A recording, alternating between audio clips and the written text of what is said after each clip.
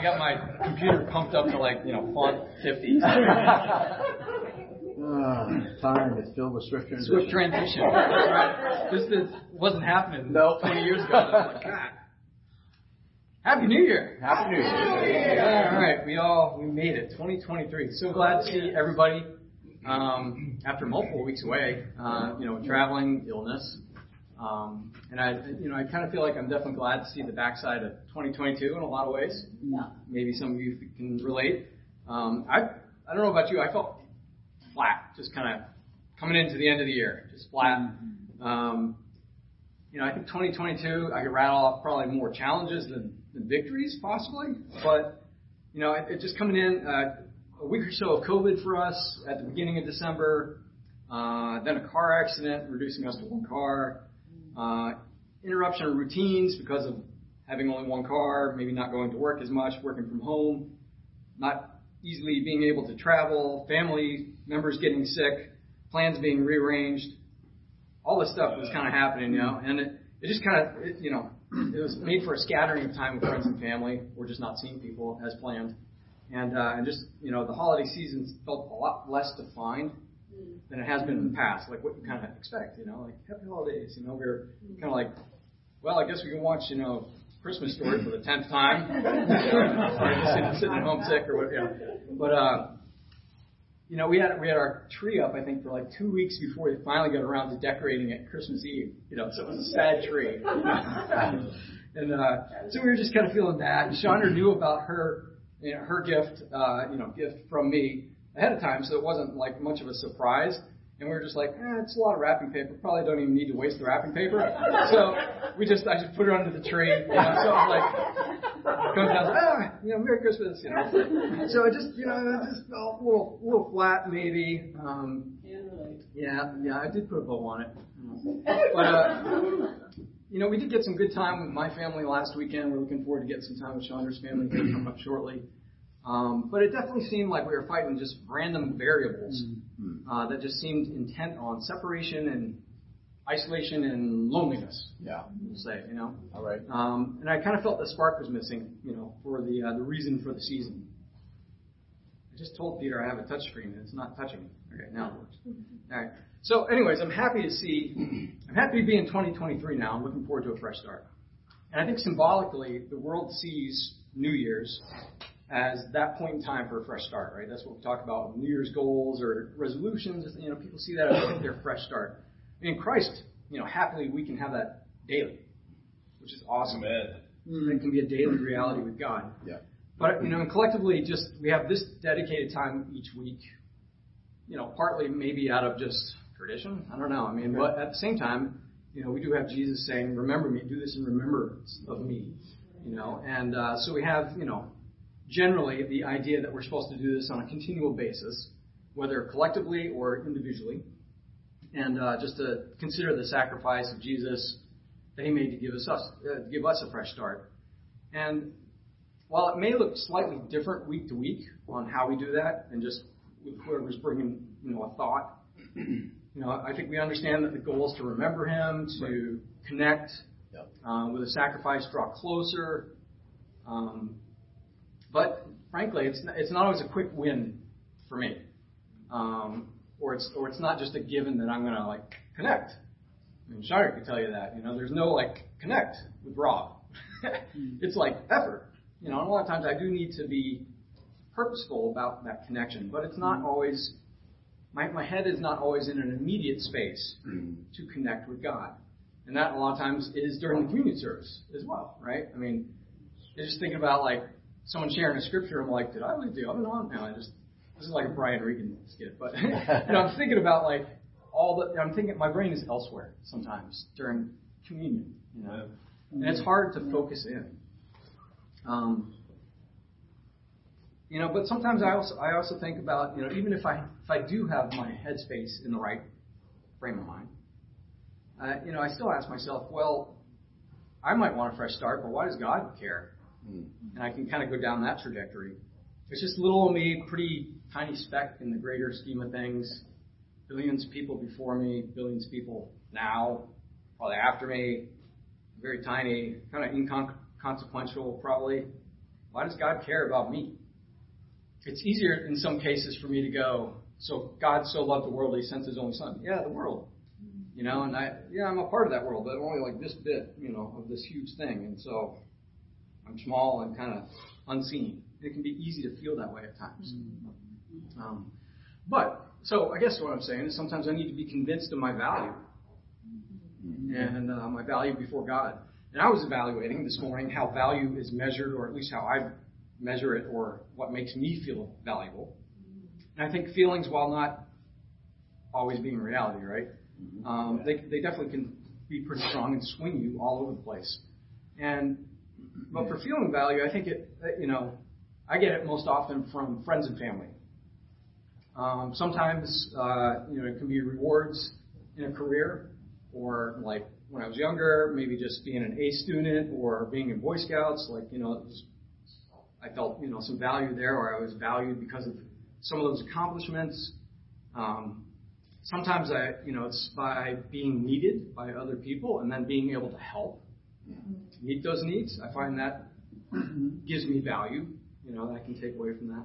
But a lot of times it's a struggle. Yeah. And I think it's definitely also true that we can struggle to get our value from these same places at times, right? Because people and corporations are, they're not going to be consistent in being able to deliver what you need exactly how you need it all the time.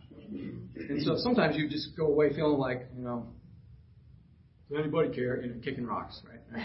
So, there's a little bit, of that, I think potentially for all of us.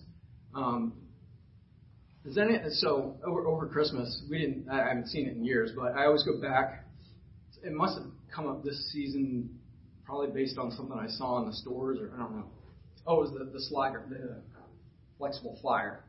The sled. So National Lampoon's Vacation, right? And so I always get a chuckle, but at the same time, it's really close to home. The Jelly of the Month Club. Oh, yeah. For value, right? Mm-hmm. That was his big thing that he's hoping for. He's going to put in the pool, and he gets the jar of, or the subscription to the Jelly of the Month Club. So sometimes you kind of feel like your value, just like you have all these expectations, and the expectations fall way short. And case in point, I got a pair of slipper socks from work this year, which they're actually really nice, So I do appreciate my boss went to that trouble. But at the same time, you're like a year's work, slipper socks. You kind of go, it was a tough year. I appreciate that the slipper socks are warm, and it was, But so, anyways, I'm no stranger to not feeling valued at all times. But how can you be convinced that you have value? So I think the Old Testament discussed this in various ways. The larger concept with the notion of Israel, or a nation of Israel, as being God's treasured possession. And I've always just latched on to that for me, because it had meaning to me all of a sudden when I found that. Sometimes you discover in the Bible, you're like, ooh, I'm going to take that, and it's ooh, got it now. I'm not letting that go. And, I think there are both hints and direct statements throughout the Bible, presenting this as both the larger concept, but even more importantly on a level that is more specific to me, or more specific to you, as being his treasured possession. Because you're of great worth in God's sight. But still, sometimes I'm not convinced, right? It's just me. Why would God single me out of billions? How can I know what God's heart is towards me? So I got a scattering of scriptures here, so you can either try to keep up, or maybe I'll camp on one of them so you can have time to turn there. But Hebrews 1:3. How can we know God's heart towards us? Hebrews 1:3. The Son is the radiance of God's glory and the exact representation of his being. So it's a carbon copy. We can trust that when we examine Jesus' heart, his intentions towards us, we will see God's heart and his intentions. So God sent Jesus with this purpose so that we could see God through Jesus. Mm-hmm. Well, what was Jesus' intention? In Luke 19, verse 10, for the Son of Man came to seek and save what was lost. Why did he come? What was his purpose? What was the purpose of the entire Bible? To show us God and find us and bring us home. All right, we'll look at this one now. Let's turn over to Luke 15. Okay. Give you guys a second to get there.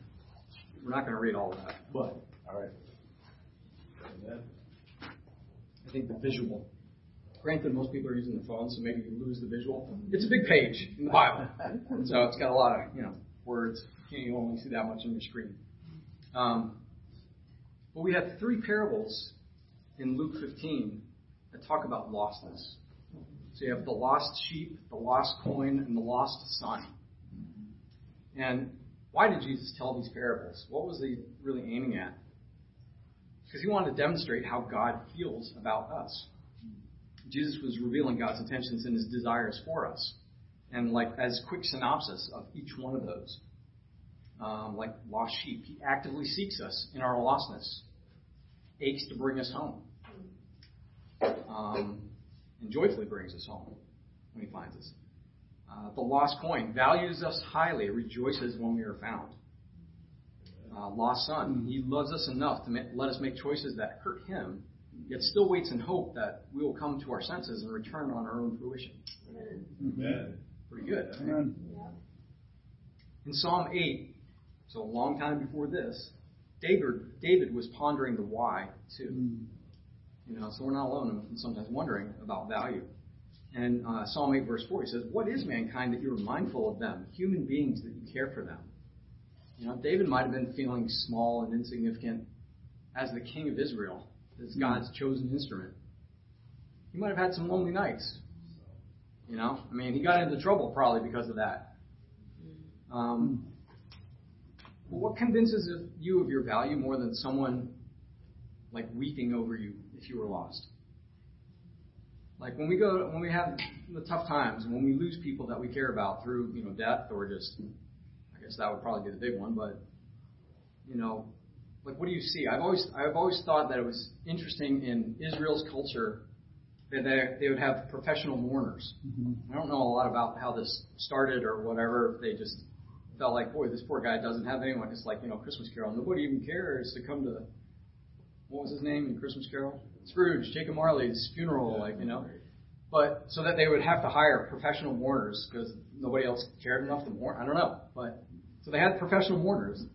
But, as in Luke 19, verse 41, this is Jesus. It says, "As he approached Jerusalem and saw the city, he wept over it and said, 'If you, even you, had only known on this day what would bring you peace, but is now hidden from your eyes.'" Jesus was distraught.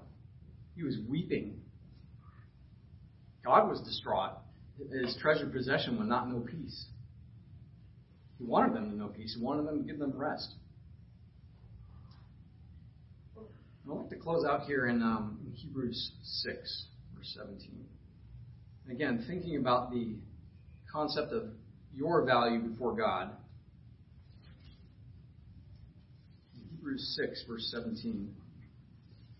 It says, "Because God wanted to make the unchanging nature of his purpose very clear to the heirs of what was promised, he confirmed it with an oath.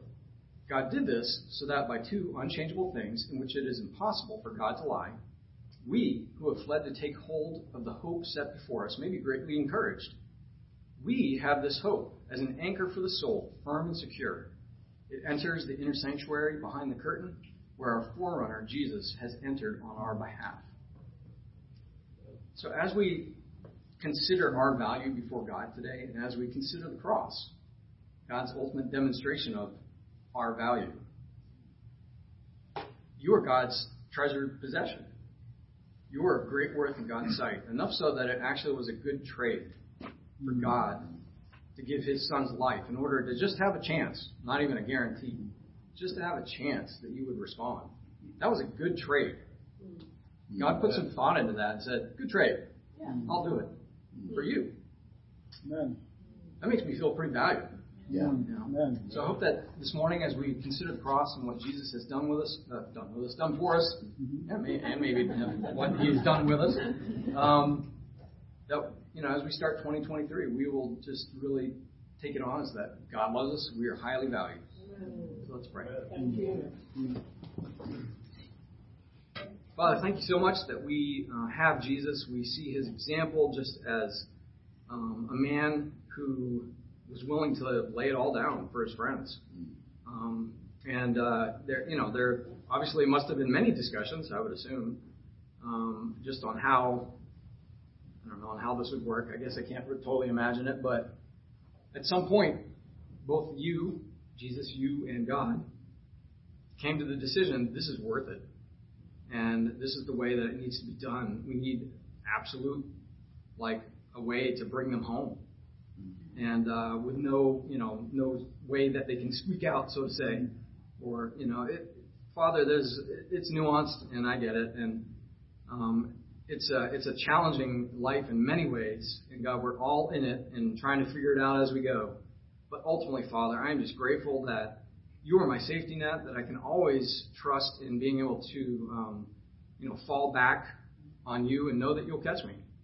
And despite the waves of life, God, I'm just grateful that you were proactive and have demonstrated your love for me in Jesus being willing to go to the cross. God, we thank you that you value us so highly and that we can be your treasured possession. For this in Jesus' name. Amen. Amen.